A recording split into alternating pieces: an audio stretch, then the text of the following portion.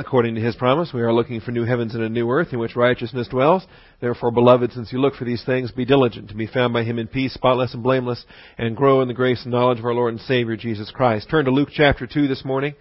Luke chapter 2. Continuing our study in the Life of Christ series. We do have some notes available, packets of notes there by the door. You won't necessarily need them this morning, but you can take one on your way out.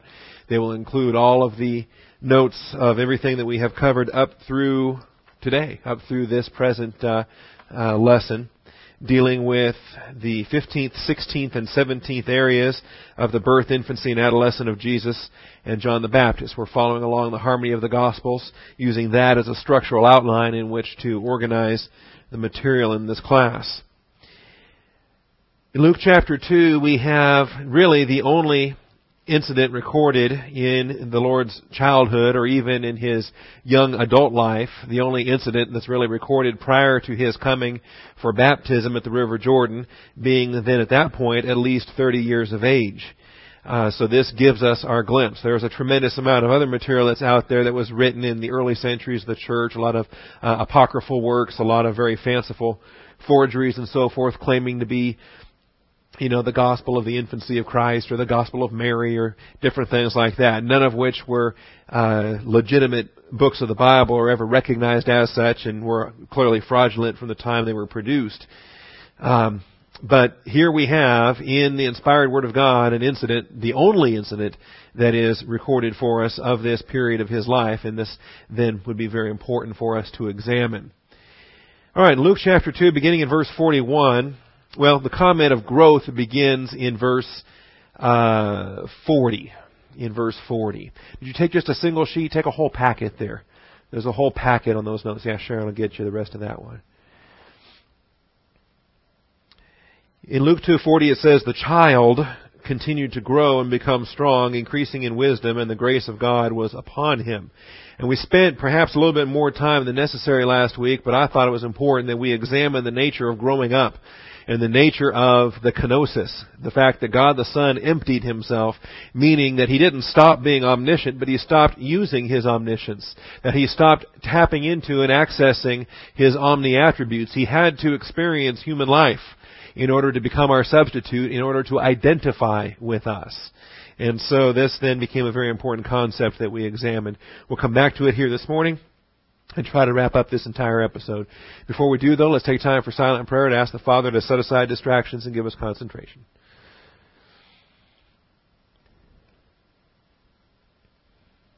Almighty Father, we do thank You for the truth of Your Word.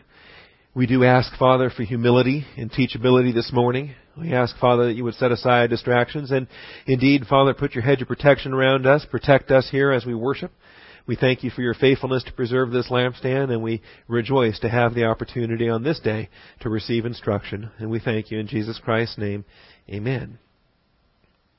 The first point in this section, and I really only have 5 overall main points. The meat of this is coming in main point 4.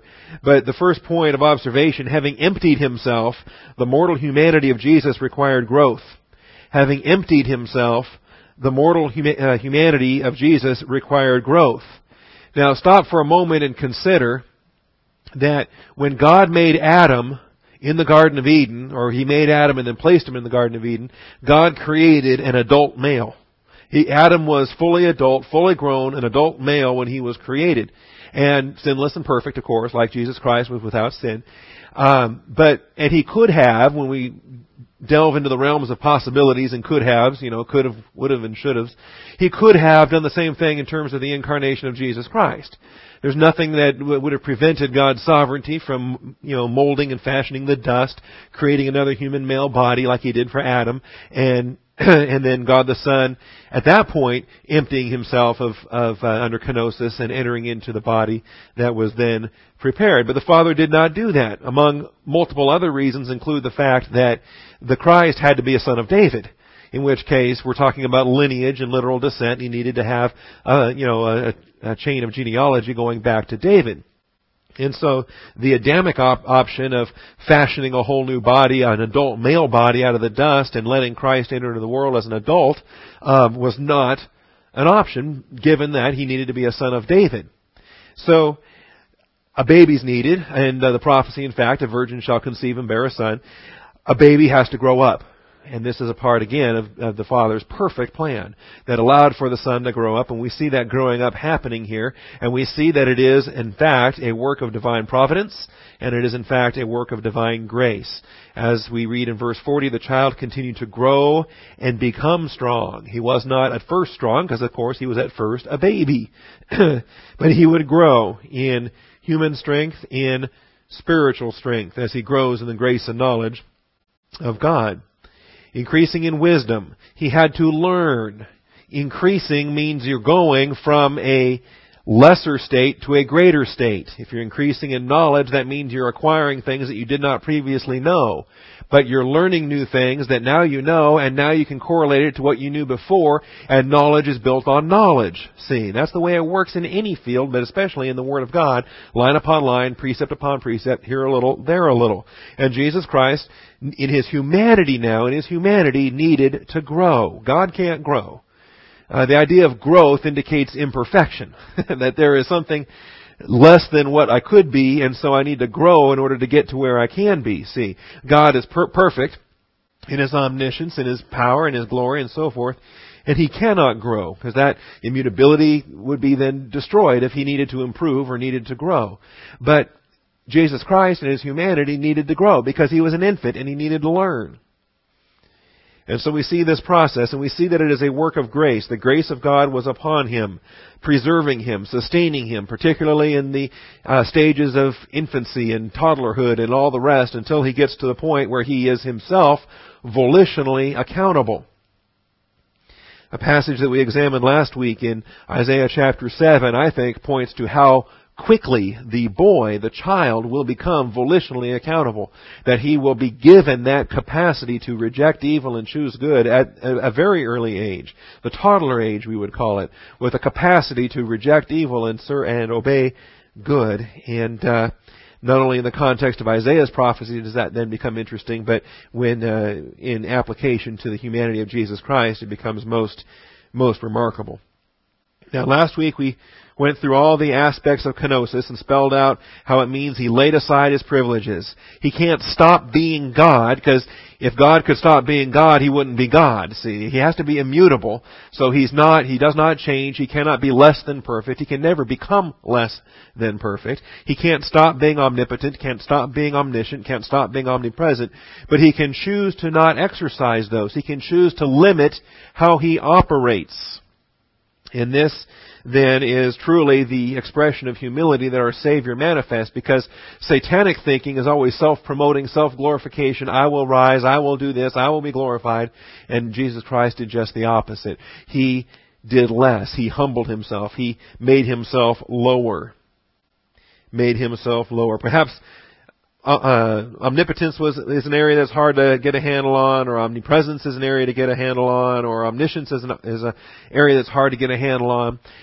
Especially omniscience, because there's some places in the Gospels where Jesus Christ seemingly knows things beyond what humanity would typically know. And people are very quick to point out, well, He's God the Son, He's omniscient. And so they explain it that way.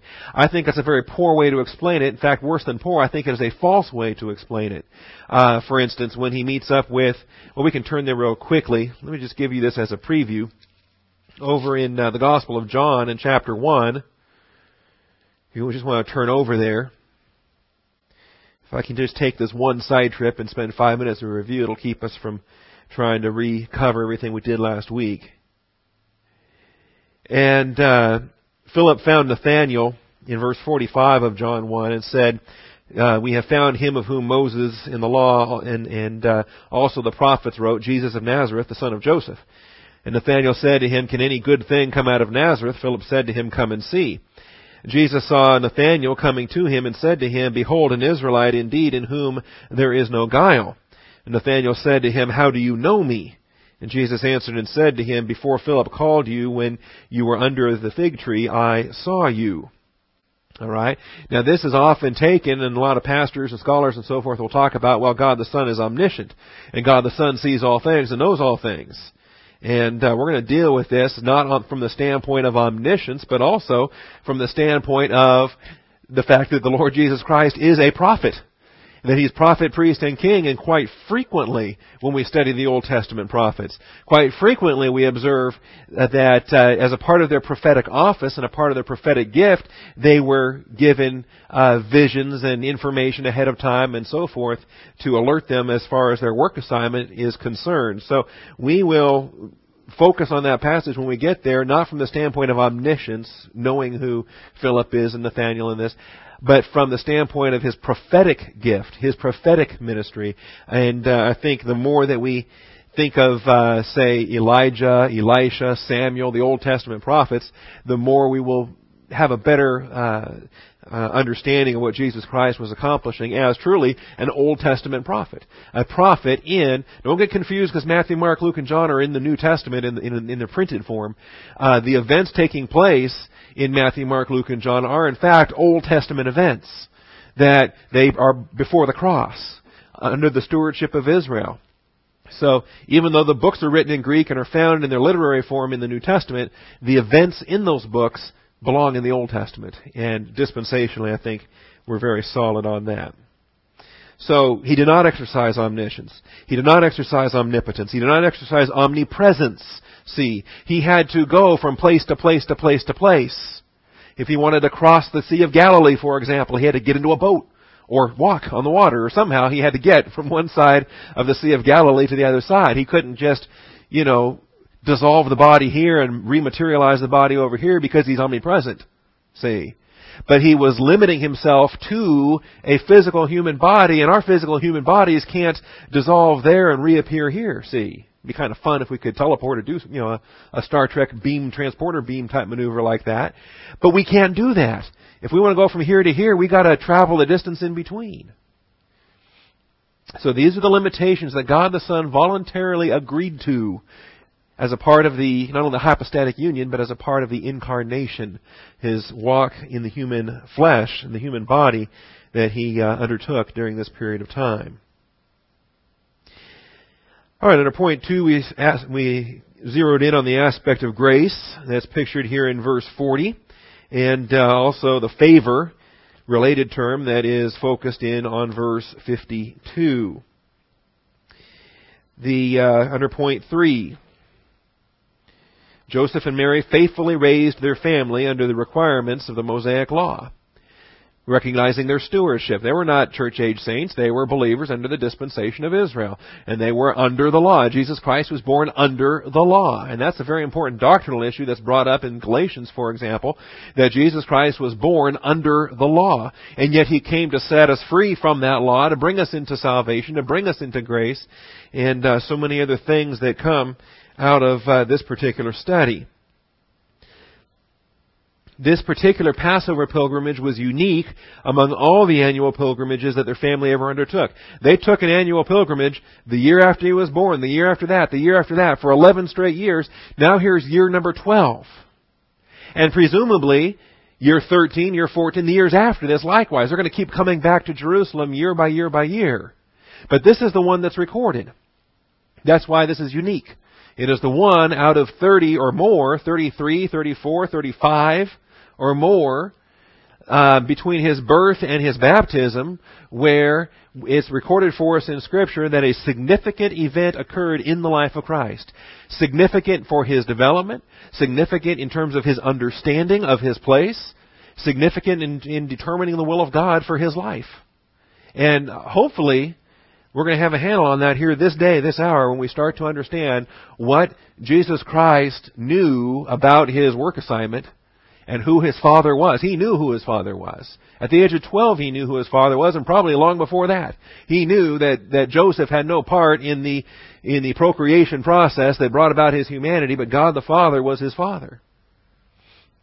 When He says, "Did you not know I had to be in my Father's house or about my Father's business?"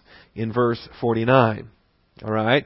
His father, his adopted father, and his biological mother are right there, but He's talking about His heavenly Father in that verse. And he has a perspective at the age of 12 that he has a work assignment from God the Father. Extraordinary. especially since how many church-age believers go for decades without ever having any clue that they have a work assignment designated from God the Father that they are to fulfill for the glory of Jesus Christ.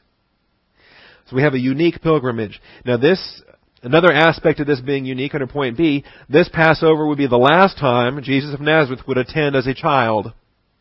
This Passover would be the last time Jesus of Nazareth would attend as a child. Being 12 years of age, he would still be reckoned as a child under his father's authority for this worship service, for this week of Passover and then the feast of the unleavened bread that lasted for 7 days after Passover. All right? For the next year, it's not recorded in Luke or any other book, but for the next year when he comes back, he will be participating as an adult son. He will be participating as an adult male, a 13-year-old male, a son of the law. And we gave you some of the history on this. The Jewish boy was recognized as entering manhood at 13 years of age. At that time, he became a son of the law, called a son of the law. All right? In the Hebrew, the word is bain, but in the Aramaic, it becomes bar, the word for son. We have bar mitzvah. All right, this is the rite of passage. As a boy becomes a man, he becomes a son of the law. And he was qualified to participate as an adult in these services. He was also qualified to constitute a synagogue in a particular location. Point 4. The unusual event on this occasion actually occurred at the conclusion of the Passover week. The unusual event on this occasion actually occurred at the conclusion of the Passover week. They were on their way back to Nazareth, that is, Joseph and Mary were, with the other family members, when they noticed that the Lord was missing and had to go back to Jerusalem and find him on the third day. And this is quite interesting as well. Verse 46 says, after 3 days. Okay? We'll have another aspect on this coming up much later in this study. In fact, towards the very end of this Life of Christ series, because the Lord Jesus Christ will himself be sacrificed on the Passover, and then on the third day, what happens? Okay? So keep that on the third day idea in your mind as we proceed through this study. Now, this is where we start to get into the realms where we want to be cautious that we don't overread or we don't read into the text or we don't try to make the text say something that it doesn't. But at the same time, we want to recognize that there are lessons in this text we're expected to learn. All Scripture is God-breathed and profitable. There's messages in this text that we should be able to make application on. All right? And we can't just throw up our hands and say, oh, well, I don't understand it, because He's given it to us and we're expected to study and to learn from that which He has revealed. All right? Because we're tempted just to throw up our hands and say, well, this is weird. You know, if I'm out of town and I'm going back home and my son stays there and doesn't tell me, and I spend 3 days looking for him and I have to go back and find him, well, in my book, all right, that's disobedience. That's sin, and he's going to get spanked, all right, because he's still under my authority and all the rest. Well, Christ isn't in rebellion against His parents for staying in Jerusalem. And He's not in rebellion against His parents for not telling them what He was doing. But in part, there's the breakdown in communication here, and the Lord had to recognize that because He assumed that they knew. You know what happens when you assume? Because sometimes they don't know. You assume that they know, but they didn't. All right? It's not sin on His part. It's just the way the communication breaks down between human beings. And He assumed that they understood, but they didn't. And so having reestablished communication, it's quite remarkable what He does here. All right. Subpoint A. Joseph and Mary returned to Nazareth in a caravan of relatives and acquaintances. Joseph and Mary returned to Nazareth, or started their return trip to Nazareth, in a caravan of relatives and acquaintances. Sometimes, again, we're so separated by culture. 2,000 years and time and space and distance. Traveling these miles in the ancient world was not necessarily the easiest thing in the world. See, you had to cross rivers. You had to travel along roads. You had to, travel was extraordinary in the ancient world. Even on up to fairly recent times, considering. It's described for us here, verse 43, as they were returning, after spending the full number of days, the boy, now it's interesting because he was a child in verse 40, but he's called a boy in verse 43. The boy, Jesus, stayed behind in Jerusalem, but his parents were unaware of it. His parents were unaware of it. But supposed him to be in the caravan. They went a day's journey, and they began looking for him among their relatives and acquaintances. See, this would be like when we load up the van and we drive to Seattle, for example. That's 3 or 4 days to get there. All right? And it'd be like getting to our first leg, which is sometimes southern New Mexico, somewhere around Clovis or down in there somewhere. Or if we're headed more northwest in the summer months, when we can go across the Rockies, we head to Santa Fe. We make Santa Fe in our first day. In the winter months, when we go straight across to Los Angeles and then up to Seattle, then we, hit about Clovis, New Mexico or therealabouts. All right? So this would be like getting to Clovis, New Mexico and then looking back in the van and realizing, wait a minute, Bob's not here. Alethea, have you seen Bob? Chris, where'd Bob go? Zoe? Where's Bob? And we don't know. We look all over for him. We end up going all the way back to Austin, and there he is. All right?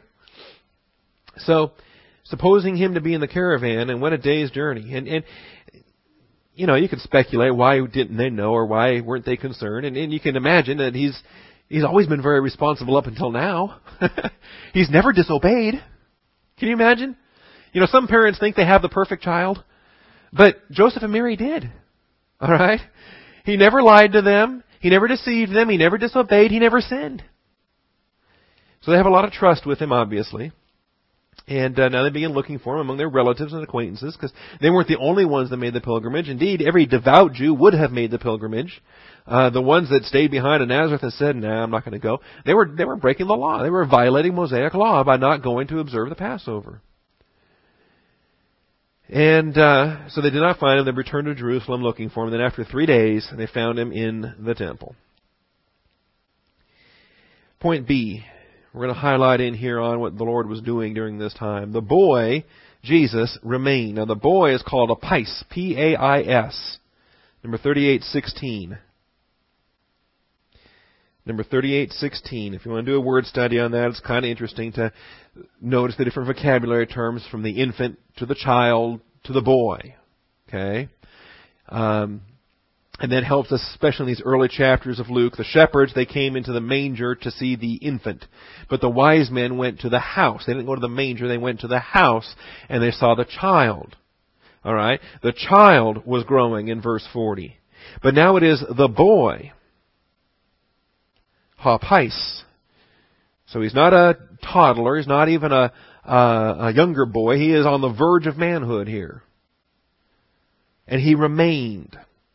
Hupomeno is outstanding word study if you ever want to pursue it. Not for the physical term necessarily. Hupomeno, hupo under, and meno to abide under, to hold your ground, to endure. A lot of times it's an endurance word. Number 5278. Most frequently in the New Testament, though, it refers to a mental activity. It refers to holding fast your position. Not wavering when fears and doubts and other attacks come in, but you're going to abide in the Word of God and you're going to hold to your convictions. Hupomeno is a very positive, encouraging term when it's used mentally, when it's used of the spiritual conflict that we face. This is what we want our children to be able to do when they leave home and they go off to college and all these worldly professors start telling them that the Bible's a bunch of lies and there is no God and evolution is scientific fact and all the rest. We want our children to be able to endure, to abide in the truth that they have been grounded in. Or when it's used physically, it just simply means to abide or to remain and not depart, as the Lord did. He did not depart, but he remained in Jerusalem. Hupomeno, to stay in a place beyond an expected point of time, to remain, to stay behind while others go away. We have the use of this in Acts 17 and verse 14, when there's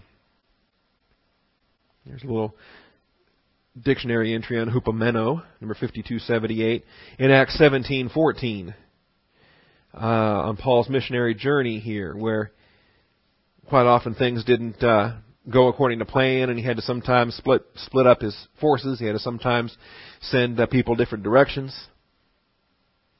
In Acts 17:40, when they had to flee Berea, it's interesting. They'd already been run out of Thessalonica, and then the troublemakers chased them to Berea, and they had to leave there. But what they ended up doing, it says immediately the brethren sent Paul out to go as far as the sea, and Silas and Timothy Hupamenode. They stayed there. They remained there. They were not forced to flee. They were not required to depart. They were able to remain. They were able to stay as others were leaving. Now those who escorted Paul brought him as far as Athens, and receiving a command for Silas and Timothy to come to him as soon as possible, they left. So they've parted ways. They departed out of Jerusalem, but Jesus Christ remained there. Now, what was he doing while he was there? He wasn't just, goofing off, hanging with his buddies. Because, quite frankly, all of his buddies, he's not from Jerusalem. This isn't his town. This isn't his neighborhood. His buddies were, whatever friends he would have had at that time were back in Nazareth or would have been in the caravan with his brothers, sisters, and so forth. Subpoint 1. He was sitting in the midst of the teachers. Sitting in the midst of the teachers. When they found him. We're going to zero in here on verses 46 and following. After 3 days they found him in the temple, sitting in the midst of the teachers. Sitting in the midst of the teachers. Alright. There's no mention of any other students in this verse or throughout the text, throughout the passage. Sitting in the midst of the teachers. Not sitting in the midst of the students, listening to teachers, but sitting in the midst of the teachers. Alright? And we can do a study on Gamaliel and the other schools, the Pharisees and the Sadducees and the other, even among the Pharisees, the different rabbinic schools that competed, the school of Hillel and the school of Shammai, and how they were structured and situated. But beyond any of that, we can relate it to modern school setups. It's all the same. You've got adult teachers teaching young people. All right? In theory, the adults are the ones with the wisdom and knowledge, and they're imparting that to the young people. Okay, that's how it's supposed to work. And you tend to have a single teacher and multiple students. If you have multiple teachers, they break out and they divide up the students among them, and to where you get a teacher and multiple students. And don't get me wrong, you may have a variety of teachers at different times, but the idea of a single student being surrounded by multiple teachers is unusual. It is not the standard practice of instruction in our culture or their culture. Okay? This would be like, they didn't find him in a classroom, surrounded by a bunch of students with a teacher there quizzing him. They found him in the faculty lounge. See? They found him among the teachers. By himself. There's no other mention of students here, but he's in there and there's all the teachers surrounding him. Alright? Sitting in the midst of the teachers is the description. No mention of any other students. Again, verse 46, after 3 days they found him in the temple. And the phrase in the temple encompasses the temple, what's often called the temple proper, the most holy place, the outer courtyard, and then the buildings surrounding. It would include priest quarters, it would include classrooms, it would include kitchens, it would include storerooms, it would include the entire complex, the temple complex. We don't assume that he's, sitting here within the veil, but he's in the temple complex, in one of the instruction areas. In fact, there were a number of schools attached to the temple and within the temple for Pharisaical and other rabbinic instruction.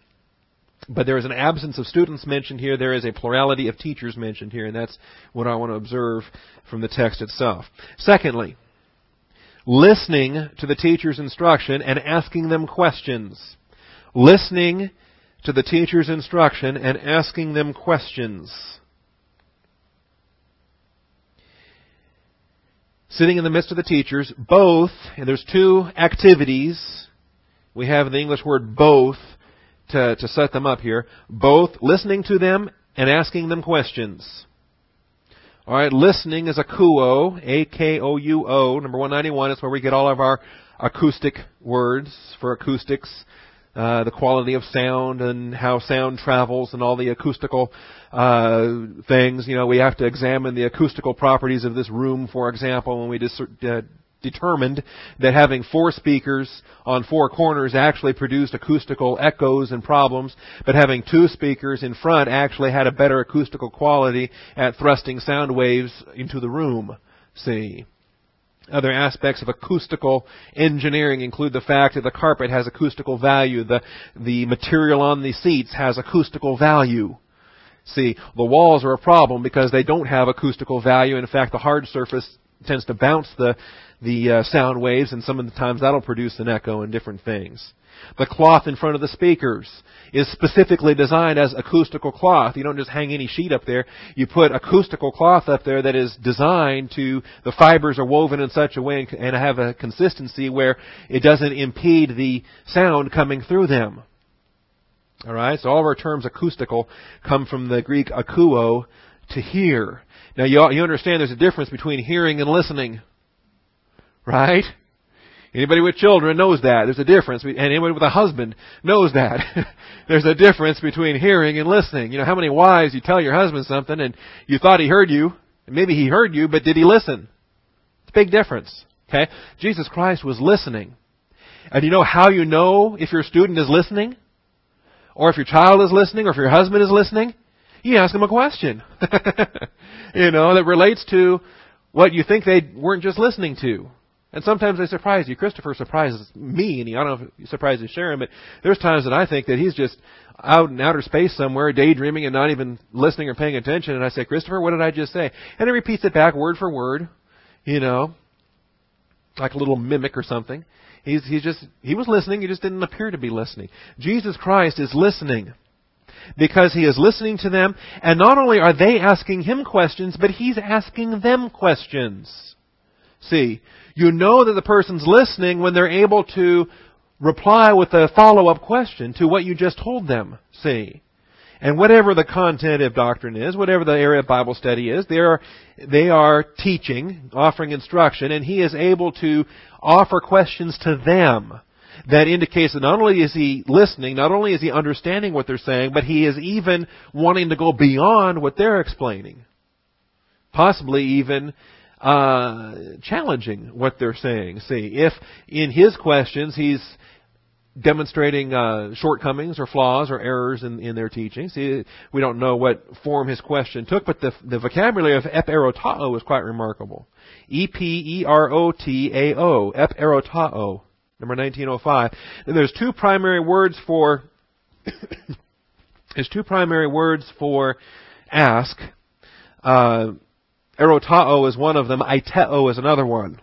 All right, and I can put that up on the screen here. Just blanking that out. Two typical words for ask include aiteo, A-I-T-E-O, and erotao, E-R-O-T-A-O. These are the two words typically to ask. To ask for something, in other words, a request to receive something, or to ask for information, or to ask with just general questions in mind, both of which are used for asking other people, both of which are used for asking the Lord for things in prayer. They are common words for asking. We have a compound of this second one here, though, in our current text, because we have a compound of erotao with ep. When we take the preposition epi and we add erotao to it, we get ep erotao. Ep erotao. And so this is epi meaning upon. We get an idea here in the compound of this questioning that he's not just simply asking informative questions, but he's asking constructive questions. He's asking maybe even opposing questions or conflicting questions, shall we say. This would be a term, for example, of in a courtroom for a cross-examination. These aren't just general information questions. These are the tough questions.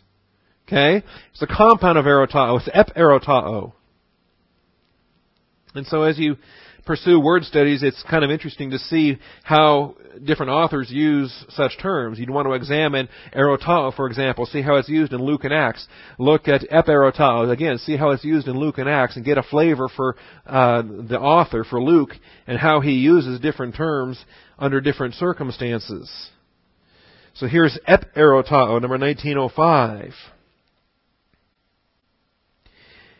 So we understand that he is listening to the instruction, and he's able to ask questions, not just basic questions like a child would ask if he's confused and he doesn't understand the answer. You taught him that the capital of Washington State is Olympia, and at the end of the class, are there any questions? And the kid raises his hand and says, "What was the capital of Washington again?" And he's just confused. Okay, that would be a general question. These are not the general questions. These are very direct questions. See, these are questions with content, questions with follow-up, questions that demand very particular answers. Questions that give amazement, as we see in verse 47. They were amazed, two things. They were amazed at his understanding and at his answers. So he was asking questions, he was also giving answers, which we give you under point 3. He possessed understanding, and he gave answers. He possessed understanding, and he gave answers. Sometimes the most effective questions you can ask are the ones that you already know the answer to. This is what the Lord was doing at the age of 12 with Bible scholars. At the age of 12 with Bible scholars, he's asking these particular questions. And the professors here, the teachers here, the rabbis, I guess we'd call them by their Hebrew name, all right? The rabbis here were remarkably astonished at this student, amazed that he had the capacity for such conversation. Understanding is sunesis, S-U-N-E-S-I-S, sunesis. The prefix sun often signifies to put things together. See, like sunpatheo, to feel together, where we get sympathy. If you sympathize with somebody, you're feeling together what they're feeling. All right? Or sun ergo, you're working together. We're called God's fellow workers. We work together. Now here's sunesis or sunesis. Here's where you're putting things together, where you really have an understanding. It's not just that you have, fact A, fact B, and fact C, and you're accumulating knowledge, but you're relating fact A to fact B to fact C, and you're putting them all together, and you're developing an understanding of how these things work. That's understanding. All right? Sunesis, number 4907. He was able to put things together. Quite often a student can accumulate facts, and he can memorize lists, he can memorize dates, and he can score real well on particular tests, but they still remain separate components, compartmentalized as it were in thinking, and they're not synthesizing, they're not putting together the different areas of instruction and actually developing an understanding of the overall realm of study. But Jesus Christ had an understanding. We're told in Proverbs to gain wisdom, and with your wisdom to gain understanding. See, put these things together so that you have an understanding of how the Christian way of life functions. And he was also giving them answers. Apokrisis, A-P-O-K-R-I-S-I-S, apokrisis. Krisis itself speaks of judgment, speaks of discernment, speaks of making proper decisions. And apokrisis means to give an answer. That you are responding to a set of conditions and you have the answer for it.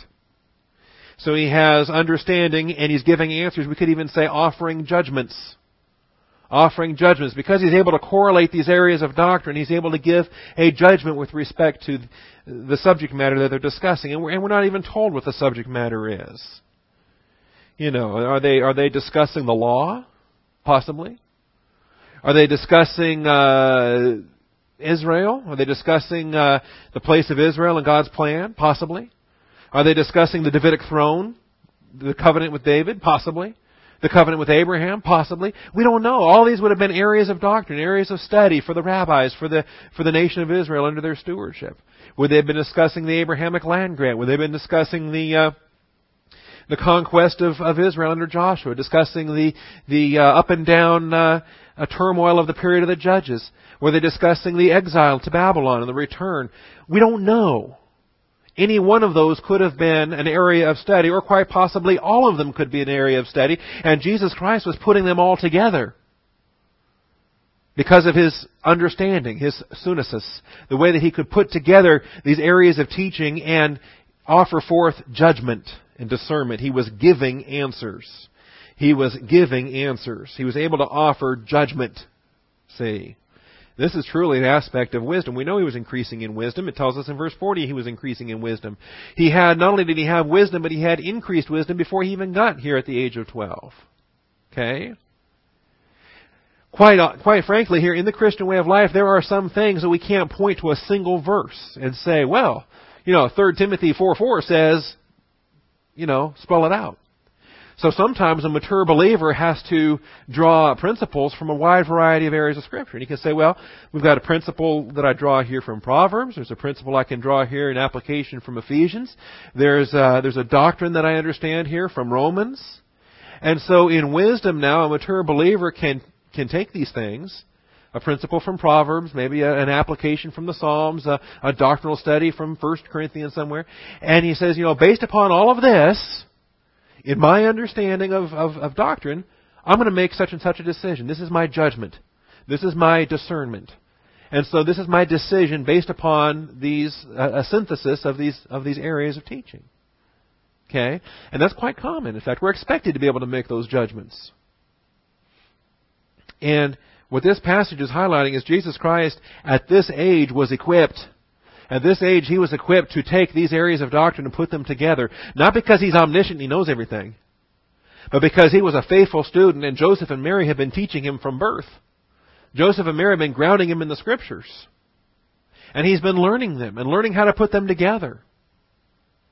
He has a tremendous understanding and the ability to ask the tough questions, the ability to put things together, and the ability to make decisions or come to these judgments.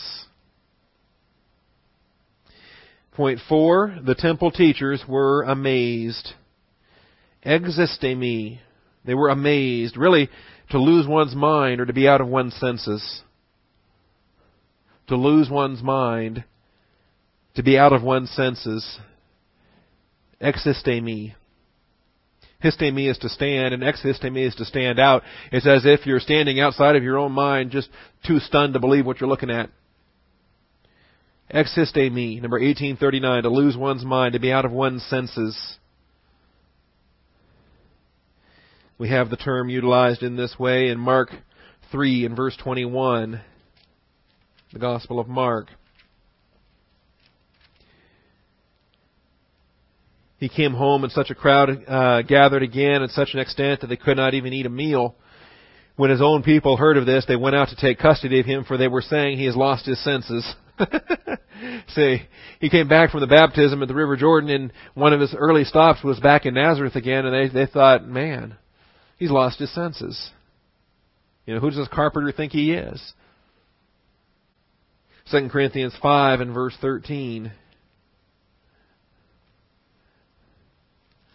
I don't recall here at the moment. He says, for if we are beside ourselves, it is for God. If we are of sound mind, it is for you. Quite an interesting message there that Paul was giving the Corinthians. That he wasn't promoting himself. He wasn't doing some things there. There's a much larger context to that, but just verse 13 by itself. If we are beside ourselves, if we are ex-istemi, if we're out of our minds, it is for God. If we are of sound mind, it is for you. And there's the contrast. All right? The temple teachers were out of their mind. They were shocked, stunned. Okay? I don't want to use the word stunned because that's coming up here of Joseph and Mary. But they were literally out of their mind, just absolutely cannot believe the wisdom that this 12-year-old is offering. He's not an adult. He's not and perhaps what's got them most stunned, and I think this is illustrated here, it's illustrated throughout the Gospels and Christ's adult ministry, it's illustrated repeatedly in the book of Acts, when the Sanhedrin and others would encounter Peter and John, for example. What they're more struck by is not just the fact that he's got this wisdom and he's got this knowledge, and is that he didn't go to their schools to get it. Of all the schools that are represented here, the school of Hillel, the school of Shammai, the finest rabbinical schools, the most brilliant legal minds, for Jewish law and the Old Testament knowledge, was here. And here comes this country bumpkin hit carpenter from Nazareth. And he has all this knowledge and all this understanding and all of this wisdom and stature and favor with both man and God. And he's able to put these things together. He's able to ask the tough questions. He's able to give the most discerning answers. And it's driving him nuts. Because he didn't get it from their schools and he didn't get it from them. And who does this guy think he is? Okay? It's going to come up again in his adult life. The Sanhedrin, again, is going to be stunned at John and Peter that they have such understanding because they're just these Galilean fishermen. How do they know all this stuff? And so they're amazed. They are amazed. The translation by Kenneth Wuest: all who were listening to him were astounded to the point of a mental imbalance at his grasp and comprehension, and his ability to give them answers which exhibited a discriminating private judgment. This is Kenneth Wuest in his Expanded New Testament, where he really takes the full sense of all of these verbs and all of these nouns that are so alive in their description. All who were listening to him were astounded to the point of a mental imbalance. He really brought out existemi in its fullest sense. At his grasp and comprehension, that's sunesis, at his grasp and comprehension and his ability to give them answers, apokrisis, to give them answers which exhibited a discriminating private judgment. He was able to give answers that demonstrated that he had thought through thoroughly, and he knew not only what the answer was, but why he was giving the answer. Okay? And we see this a lot because we homeschool and we see it with our children. We ask them questions, and it's pretty obvious that when they're giving an answer, but they're not exactly sure, when they're guessing more than answering, and you say, is that a guess or an answer? You know? And you can tell when they really know it. When they're giving an answer and they know it's the answer and they know why it's the answer. Okay?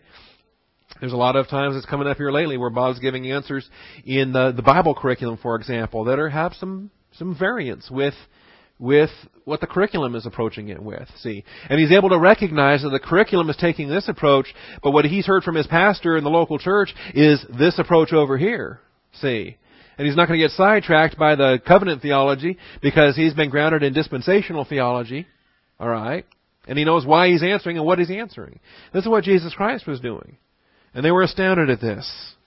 They were astounded at this. Now, point C. Joseph and Mary were ignorant of Jesus' activity. They were ignorant of Jesus' activity. Now, ignorance is not necessarily a bad thing unless it's a volitional, willful ignorance, where somebody chooses to be ignorant of God's Word or somebody chooses to be ignorant of doctrine. There's nothing... We're all ignorant of something because none of us knows everything, right? So there's natural human ignorance just based upon being a human being. Joseph and Mary were ignorant of Jesus' activity. So we've already zeroed in on what Jesus was doing during this time. Under point C, we're going to zero in on what Mary and Joseph were doing during this time. First of all, subpoint 1, they were unaware of his absence. They were unaware of his absence. Backing up for the moment, back to verse 43.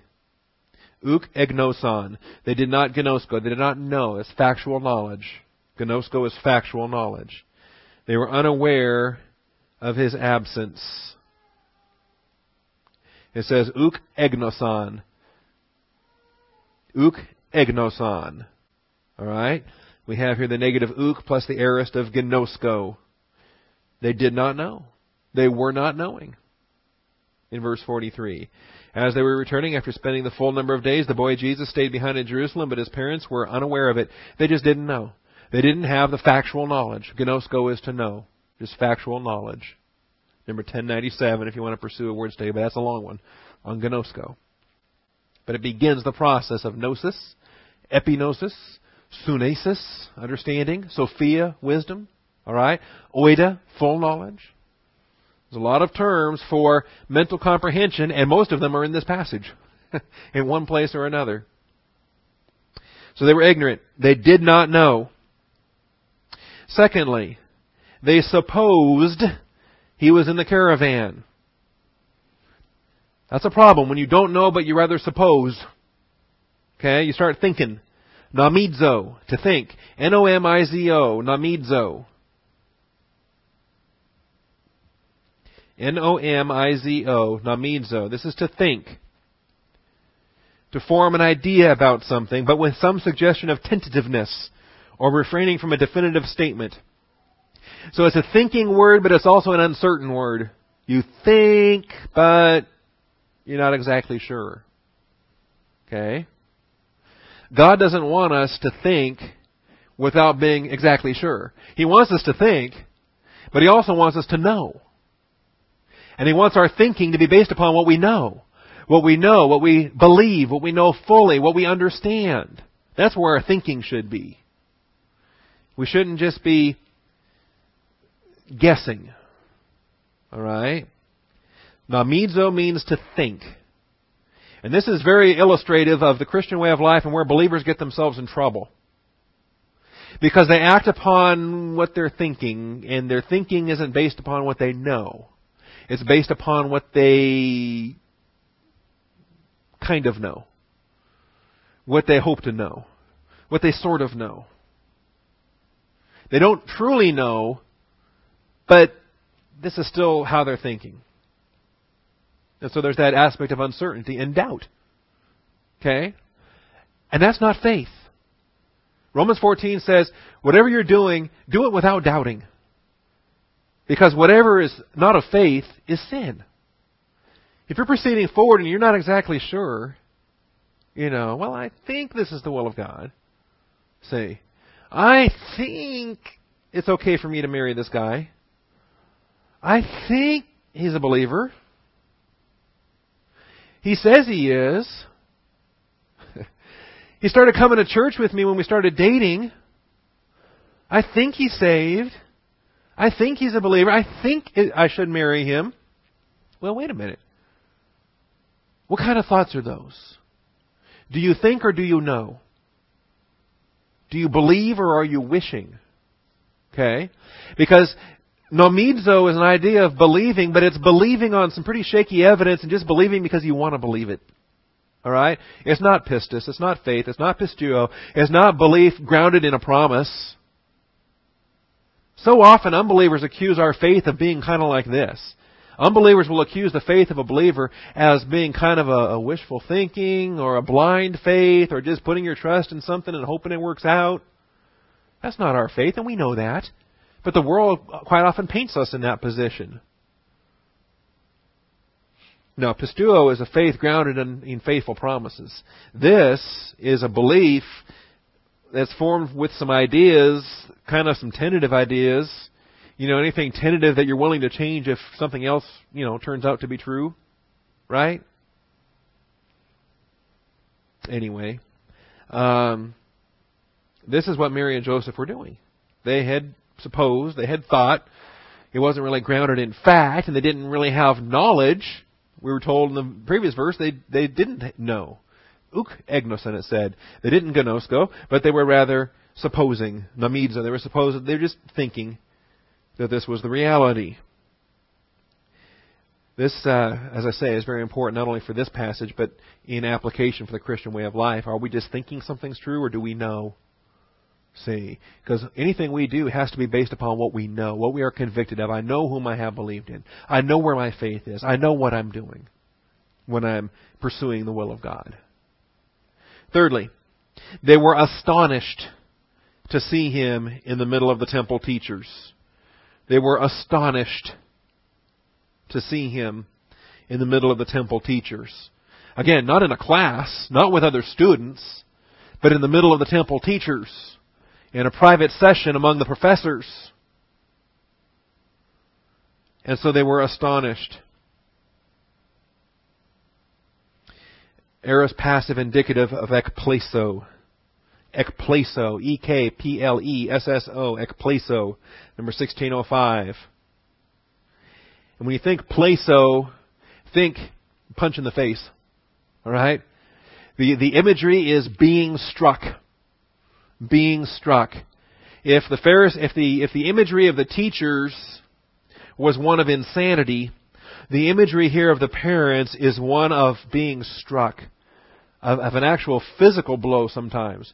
Just being struck, it just hits you. Okay? And we have this happen all the time. We have the same idiom in English, too, where something just hits you. Where you're reading something or you see something and all of a sudden you're just struck by it. You know, and understanding dawns on you and you're struck. It's the same imagery that we have in modern English idiom, where something just strikes you and you are amazed, you are overwhelmed. Okay? Quite often there's a stunning effect to a physical blow. And it doesn't have to be a very hard physical blow, but it's just the senses, the way the body is designed, the senses at certain pressure points and certain locations on your body are designed where when that first little hit hits your body, there's a stunning effect where the senses are struck, they're stunned, they're processing for the moment the fact that you've even been hit in the first place. Okay? And so in a lot of unarmed combat techniques and unarmed physical techniques that law enforcement uses and so forth, you're trained to deliver one of those stunning blows, first of all, just as a distraction device. Just to put your opponent on in a momentary, just a second, 2 seconds, to the moment where their brain is trying to process the fact that they just got hit. See? And while the brain is trying to process that, meanwhile, in that moment of being stunned, you can then take follow-up action and put yourself in a better position to take more control over the circumstance. See? You don't want to stop at that stage, because when the stun wears off, then if you haven't done anything, all you did was you angered whoever it was you're trying to physically take control of. But as a good first step, you stun them. You put them off their guard. And it really does. It just overwhelms the senses. The brain is trying to process the fact that it just got hit. Okay? And for that brief moment, then you can reposition yourself and take action and do whatever. Well, here's Joseph and Mary, and they're looking all over for him. And this is now the third day. You know, they didn't see their son on Sunday. They thought he was in the caravan. And on Monday, they were looking all around for him, and they had to travel back a whole day to get back to Jerusalem. And they get back on Tuesday, now on the third day, after 3 days. And they're looking all over for him. Well, where would he be? You know, does he like fishing? You know, would he be down fishing? Does he like books? Are we going to find him in the bookstore? Are we going to find him in the computer store? You know, places where I might suspect we're going to find Bob. You know, we're going to go look for Bob in he's in the scout shop. He's looking for camping equipment, or he's at the computer store, and they find him in the temple. Okay, they knew where to look. They knew where their young man had interest. And they didn't find him in the classroom with other students. They found him here with the teachers. And he's asking them questions, eliciting responses from the teachers. That doesn't typically happen. Typically, students learn, teachers teach, and the questions are coming from the teachers to the student. But he's now asking them questions of the cross-examination variety. And so they're astonished. I guess the term astonished, the New American Standard rightly renders the amazement. The slap in the face, how they're struck by what they're seeing here. There's a whole realm of other places where ekplaso gets used in Matthew and in Mark and Luke and Acts, but I'm running out of time for this session. Matthew 7:28, 13:54, 19:25, 22:33. Anybody listening on tape can't see the screen and can't see the references there. Mark 1:22, Mark 6:2, Mark 7:37, 10:26, 11:18. The Gospel of Luke, we have it here in 2:48, 4:32, 9:43, and then in the Gospel of Acts, chapter 13, and verse 12. We'll give you an idea, if you just want to look through those verses, the idea of just the shock, the stunning value, the hit in the face, and can't believe what just happened. And you're looking at, they're looking at their son, and they're shocked that here he is sitting in the midst of all these other teachers. Finally, under point 4, they did not understand. They did not understand. And between verse 49 and verse 50, when he said to them, "Why is it that you were looking for me? Did you not know that I had to be in my Father's house?" But they did not understand this statement which he had made to them. There are two words that are utilized there in verse 49 and verse 50 for to know and to understand. And so we will come back to this. I hate to give it to you I'm already 7 minutes past the hour. I'd hate to give this to you now in a very hurried fashion and not spend some time on this, because I think this really cuts to the core, and we're teaching this Life of Christ series in a family class, and I think this really cuts to the core of what do you do in a family when different members of the family, and they're all believers. Joseph's a believer, Mary's a believer, Jesus is a believer. When you have different members in the family that are all believers, and yet they have a different understanding of the will of God. The husband wants to move to Timbuktu and start a ministry to deaf people. And the wife says, I don't really think that's the will of God. I don't want to move to Timbuktu. We don't have any finances to live in Timbuktu, and you don't even know sign language. How would you have a ministry to deaf people? And, so there's a different understanding here of the will of God. All right? It can happen in a family. It can happen between a marriage. It can happen between generations, where, quite frankly, the older generation just doesn't understand the approach the younger generation is trying to do. Okay? Does it mean that one's wrong and the other's right? Or does it just mean that the different people have different understandings? See? So we'll examine this a little bit more carefully next week. Father, thank you for the truth of your word. We thank you for your faithfulness. We thank you for preserving a story for us here in the Scriptures where we have shown to us this family and our Savior, and an understanding that He had, a conviction He had, and yet Joseph and Mary had not been given that same understanding, that same leading. Joseph himself was a man of tremendous maturity. Joseph himself was accustomed to receiving angelic messengers and instructions, and Joseph was humble to obey those instructions, and yet he wasn't given this kind of guidance that it was time for his adopted son to step out and pursue these things. And yet his son, Jesus, was very convicted that this was the time to pursue God the Father's business. So I pray for an understanding on these matters, Father. I pray for a message of grace where believers can understand how different believers can have different convictions at different times. And yet, Father, I also pray for the sense of wisdom where we can confirm things with 2 and 3 witnesses and with like-mindedness. Father, I do thank you for like-mindedness. I thank you that you are not the author of confusion. I thank you that you've designed the local church as a body and that we can seek your will on the basis of like-mindedness and be blessed, Father, when you do supply that kind of guidance. So this is in your hands, Father. We just thank you for giving us such Bible teaching and giving us such examples to learn from. And we thank you in Jesus Christ's name. Amen.